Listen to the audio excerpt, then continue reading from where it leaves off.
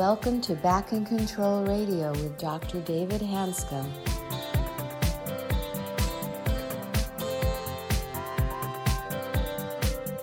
Hello, everybody, and welcome to another episode of Back in Control Radio with Dr. David Hanscom. I'm your host, Tom Masters, and our guest today is Dr. David Clawson. He's a physiatrist based in Seattle with a background in neurologic, cancer, spine, and sports rehabilitation, as well as pain management. Welcome. Thank you, Tom. DR, welcome back to the show. Again, DR is more than just a physiatrist. He's a very thoughtful, experienced physiatrist. I've worked with him for over 30 years. What I didn't know was his breadth of knowledge about chemistry, cell biology, genetics, clinical care. So it's been fascinating watching him at work, putting all these different silos of information together. So in the last podcast, we talked about the essence of long hauler syndrome is sustained exposure to what we call threat physiology, which means inflammatory cytokines, which are protein, in other words, the immune system's fired up, your metabolism's fired up, you're consuming fuel to survive, you're full of adrenaline, cortisol, histamines, endorphins, all these things keep your body on high alert. And when you're on high alert for a long period of time, you're going to break down. It's like driving your car down the freeway in second gear. It's going to break down. So you have the pre-existing threat load, which is a risk factor for long haulers, for a bad outcome in general. You get sick, there's direct tissue damage, plus your circumstances have been upended dramatically. So you have your pre-existing stress, plus the disease stress. Then afterwards, you're still back in the same situation that you started with psychosocially. And so there's ongoing threat and ongoing attack on your own tissues. So as we talked about in the first podcast, under ongoing threat physiology, in other words, that's how your body functions, you can't heal. You just can't. So your body has to get to safety to actually regenerate and heal. And the body heals. If the body didn't heal, none of us would be here. So, yeah, I'm not trying to do all the talking here. This actually is your podcast. Sorry about that. I'm enjoying it. So the thing about DR, he's put this stuff together so well. We're trying to stay on track here. So we have concluded that the problem with long haulers in the truest core terms is ongoing exposure to threat physiology. And you can't heal until you can create a physiology profile that's safe, which includes growth hormone. It includes oxytocin, the love drug, dopamine, rewards, serotonin, all these things are in anti-inflammatory cytokines. So you want this physiology that's very nurturing and causes growth and healing. So I know you have lots of thoughts about that. There's all sorts of different threats. We defined them in the first podcast as there's personal threats, there's financial threats, societal threats. You have your own thoughts can be a threat. You have also medical conditions that are disabling and painful. Those are also threats. So when your body's on the defense, it can't heal. So we can go into some detail with that, except I'd like to really talk about how do you actually generate safety? How do you create safety in a way that allows you to heal? So we know chronic threat breaks you down. So what do we do? Yeah. Well, let me just take like 2 minutes to run my sort of threat load really quick. So I think in terms of, most people come to the doctor because they think there's something physically wrong with them, and that's going to be the cure. So you can go, when you're looking at threat load, the first thing you want to do is look at the physical issues. Is there a prion, a virus, a bacteria? So is there what? What? You were going a little bit quickly there. Oh, so just, are there bugs? Are there bugs? Are there bugs? Are you infected with a bug? Is there trauma? Car accident, gunshot wound, lion, tiger, bear bite, things like that. Those are all kind of the physical threats to us. Other people can be, physical threats to us in certain situations as well. And then, toxins and pollutants all activate the threat response. We just, air pollution. Kids who grow up in air pollution have higher cytokines level, have more asthma, have more attention deficit disorder, all that kind of stuff. So I think, as docs, that's the role that we've been put in, is to figure out those physical threats. But then there's this other category below that activates our threat response. And I kind of lump it all under, sort of the spiritual threats, one of those being sort of disconnection from the natural world is it actually creates a sense of threat in our physiology. But the social threats that we talked about in the last podcast in terms of isolation, overcrowding, disenfranchisement, discrimination, injustice, and poverty, and how that plays out in our world is significant. And I think we also in there we're given narratives, false narratives, and negative narratives, about ourselves that feel threatening.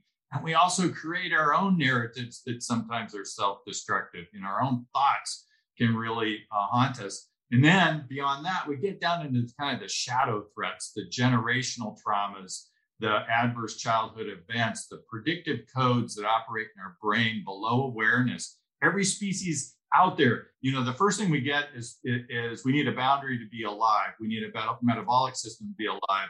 We need a reproductive system to keep the species going. The fourth thing we need is a defense system. So every organism on Earth is searching the environment to determine whether it's in safety or threat. And over a lifetime, we can develop bias codes towards threat to keep us safe. But those predictive codes get jumpy and they keep our threat physiology going. And that can be problematic. That's kind of the post-traumatic stress disorder thing where that really gets blown up. But it's operating in all of us to a subtle degree.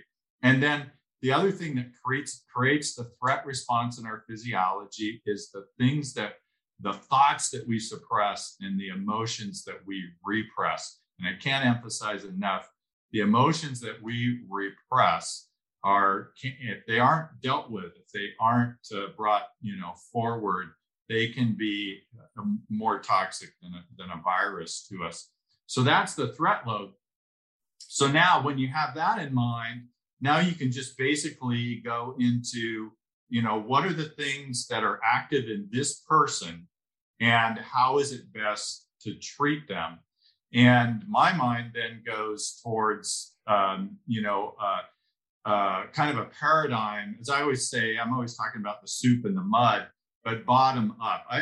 When I think about how to get somebody into a state of safety, in terms of the kind of the individual and kind of what we can do with that individual, I really start with good nutrition, supplements as needed in this day and age. Vitamin D and melatonin seem almost like they're necessary for everybody because of the environment that we live in. But there are other ones that can be helpful to people. Good sleep, getting back into your rhythm of sleep is really important for your physiology. Proper exercise. Somebody who's in falter and faint physiology shouldn't be trying to run a marathon. Their body's not ready for it. But people who are a little bit hyperkinetic and more in fight and flight and agitated, they want to move.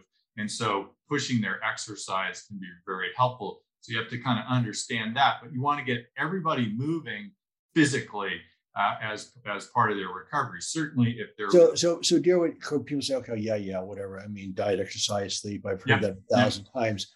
But here's the key issue: sleep, diet. Let's talk about sleep first. Is anti-inflammatory, right? I mean, the essence of the solution is you want to lower inflammatory markers and maximize anti-inflammatory markers. So one night of sleep deprivation jacks your threat cytokine levels up. One night of good restorative recovery sleep not only drops the threat cytokines, but elevates your safety cytokines. So sleep's super important. So, because we understand, okay, there's societal threats that you can't solve, right? I mean, we'd like to, so right now for you, right this today, if you're in a situation that's an ongoing societal threat, you can't just escape it. We get that. So we have to look at factors that you can solve and not solve. So the things that we can solve are there's some very distinct things that lower inflammatory markers. And as your inflammatory markers drop down, then you can go into safety physiology instead of threat. So sleep is anti-inflammatory. We know that you want to talk about anti-inflammatory diet for a second, which we sort of hear that forever, but I've sort of ignored it until now. But that's a big deal. Yeah, it is. And it's easy. So, we've got all of these big nutrition books and all that kind of stuff. But the bottom line is, if you just go back to how we evolved, we got 4 billion years of evolution and, 120 years really of modern society with the foods that we eat. Maybe 10,000 years changing our diet when we domesticated and became agriculturalists. But bottom line is food is medicine, exercise is medicine, sleep is medicine. And so if you're eating whole, organic, unprocessed foods, and you're getting a good variety, a variety of color, a variety of types, you're going to have an anti-inflammatory diet. You don't really have to overthink that. Now, there's a lot of really cool stuff out there, things like, all the different things like even aromas that, from good cooking and stuff, the herbs and spices that all drop our pro-inflammatory cytokines, and all of the good stuff that you can throw into food between the onions and the garlic and the rosemary and all that kind of stuff that actually drop our pro-inflammatory cytokines. So diet's pretty simple. Lots of flavor, lots of colors, organic, whole, unprocessed foods, and you're done. You don't have to overthink it. You don't have to read 10,000 diet books. That's all you got to do. But see, conversely, processed foods are a disaster. And one of the risk factors for having a bad outcome from COVID is a bad diet, because you're overweight, you're eating processed food, you're already inflamed. So it is a behavioral pattern that can be harsh, but it's a heck of a lot better than staying sick. So diet's a big deal. So in exercise, same thing. Exercise is very strongly anti-inflammatory. But there's also things you can do to lower inflammation, like you talk about. There's sounds, breathing, those type of things can also lower your inflammatory cytokines, right? Yeah. So that's kind of the next level for me, is going from kind of in the soup of what we're creating, and then getting up where, in my mind, I'm looking kind of at the level of the spinal cord and the brain stem, and the primitive things there that actually soothe us and move us into safety physiology, or as Dr. Porges points out, vagal tone or parasympathetic tone, and remembering that the parasympathetic nervous system is our anti-inflammatory and anabolic, network. And so there's lots of stuff out there. I think prior to hearing, vibration. So vibration can be soothing to us. Massage can be soothing to us. Sounds, particularly as Dr. Porges has done his work on sounds that are frequencies of sound that are frequently in lullabies, are very soothing to us. And he has a product related to that increases vagal tone. So there's all of those types of things that are not cognitive, right? They come through our senses, smells, taste, touch, vibration, all of the senses that we learned about in med school and everybody kind of intuitively knows we have. And then the other thing is, is the breath work, because the autonomic nervous system is sort of automatic. One of the ways that we can actually modulate the autonomic nervous system on our own is by doing our good breath work and at the same time doing some mindfulness and meditation. But all of this is really kind of well below the cortex, well below human thought, of things that we can do to reintegrate ourselves back more into the natural world and kind of our evolutionary world. So that to me, that's the next level, and for somebody who's really struggling, those are the initial things to really focus on out of the gate, maybe in the first 2 weeks or a month of trying to recover from a post-COVID syndrome, that I'd start focusing on those. But then, we can get to the next levels of what we need to work on. Well, let me back up just for a second, just to review for the audience. So when you start out, you do melatonin, anti-inflammatory, vitamin D kills the viruses. You need magnesium along with that to kill the virus. You have anti-inflammatory effects of vitamin C, zinc, and these different things. So they're not just vitamins. They actually fire up your immune system and allow you to actually deal with inflammatory processes and invaders. So you want to be able to prepare your body to the max to deal with this. So your basic vitamins and minerals are really critical. Then you go to the next phase of diet, exercise, sleep, etc., which again are anti-inflammatory. Then the next level, I'm going to see where you're going to go. To me, the next level is like your thoughts and your attitude and your outlook. If you're trapped, angry, and frustrated, which you often are in chronic disease, by definition, by the way, all that's inflammatory, badly inflammatory. And I that's what everybody goes to. That my model just won't allow me to go there first because cognition is up here, right? Right. There's this stuff kind of in the deeper shadows of the brain that I think we ignore and we don't deal with. And I know people go, oh, this is getting kind of weird. This is sort of too Freudian or whatever. But I honestly believe that the next thing that we have to do is, as Dr. Porges would say, is re-embody ourselves. But it's more than that.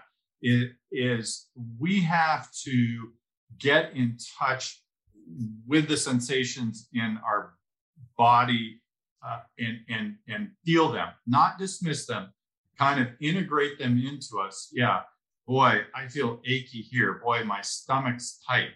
And then we have to go beyond that to go, what is that? Okay, because we know there's no body poking us in the stomach. We tend to want to look for a bacteria or a microbiome or something that's poking us in the stomach. But the reality is that a lot of our physiologic sensations, the ones that occur in our viscera and our organs, the ones that occur in like our fascia, which is, in our muscles around our joints, the ones that, even in the glial tissue of the brain that can cause, things, like stomach aches or, a tight chest or, stiffness and achiness or headaches. Those things are housed together with our emotions. They're deeper in the brain than the cortex where human thought goes on. And so I think we have to deal with those first. And how do you deal with those? When you say deal with those, what do you mean by that? Well, we were just talking with Les Ari about this because he's the master of this. I mean, he is the guru of doing this. So a really good psychologist who gets this, can do it. But I think it's literally sitting down and going, how is my body feeling? And not only that, but what is it telling me? And getting to feel safe with those kind of adversive, uncomfortable, even painful sensations within the body, to recognize that many of those are actually our emotional system communicating to us that we need to do something different. And so we have to integrate, we have to have awareness of our bodily sensation and then start to integrate those sensations so that we then have awareness of our emotions, and then we can integrate our emotions. And so when we were talking about the physical and the need to move, right? Human beings have to move. We'll get sick if we don't move. We need to move.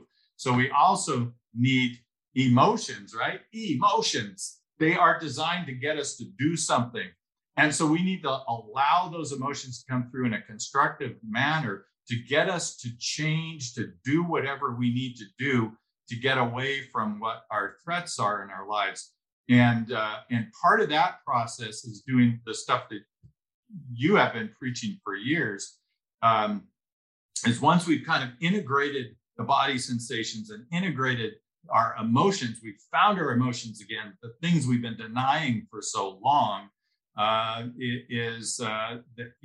they can be uncomfortable. They can be anger, they can be fear and anxiety, and they can be sadness and depression, but we have to bring them forward and then have an avenue to express them. And that's where the expressive writing comes in and the expressive movement comes in, but also, expressive artwork and play and those things. We have to restore those things to us to actually move forward. And at that point, once we've been able to do that, now we can kind of get to thought reformation.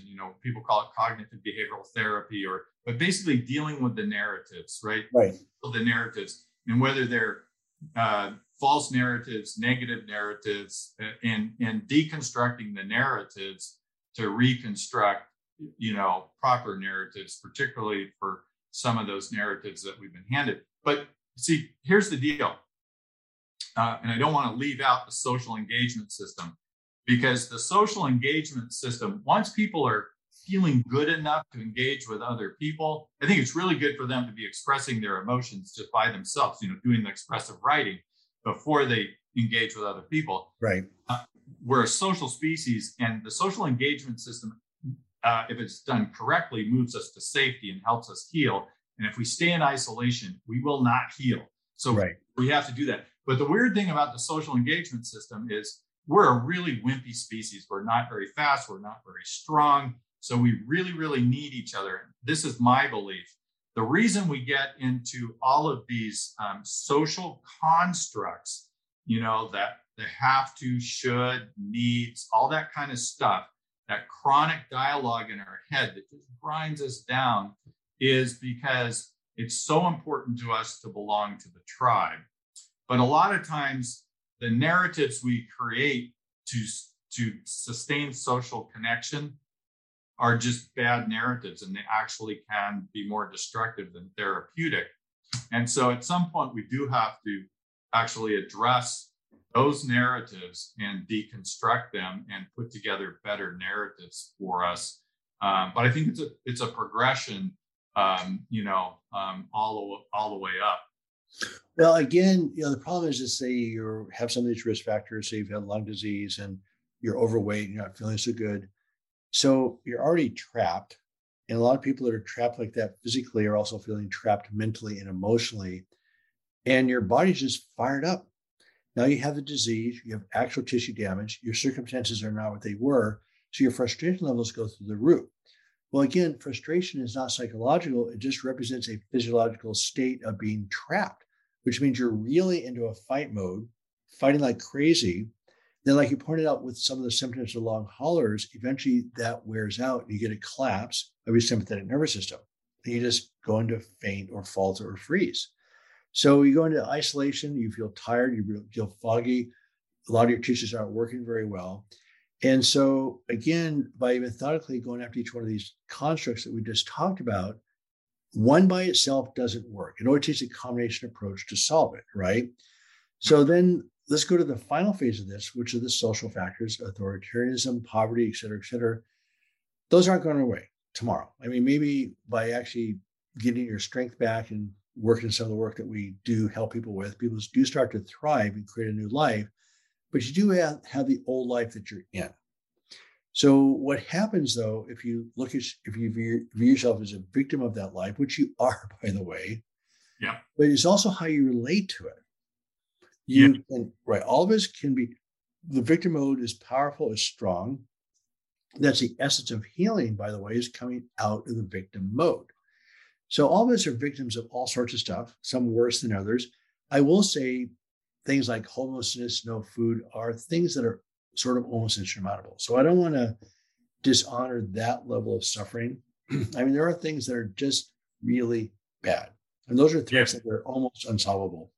And we are talking a lot about physicians' responsibility to actually try to work on those social issues. But for you today, it's going to be tough. Yeah, so, I think we do start, we start with this individual treatment.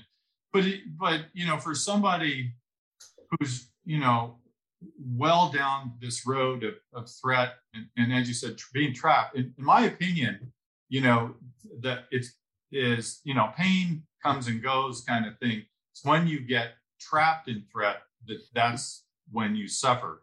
And so people are suffering in some way, they're stuck, they're trapped in threat.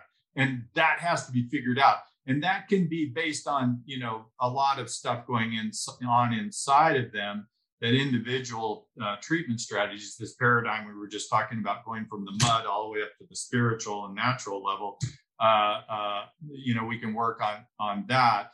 But, if you don't have, a warm bed, a warm shower, a warm meal, it's going to be pretty hard to make progress, and you're likely going to deteriorate. And let's throw out there that schizophrenia is a threat-related disease. It's a neurodegenerative disease, but it has multiple comorbidities that all fit with threat. And schizophrenics are doing much worse with COVID-19. So are much higher in them. So it's, again, it's all the same soup.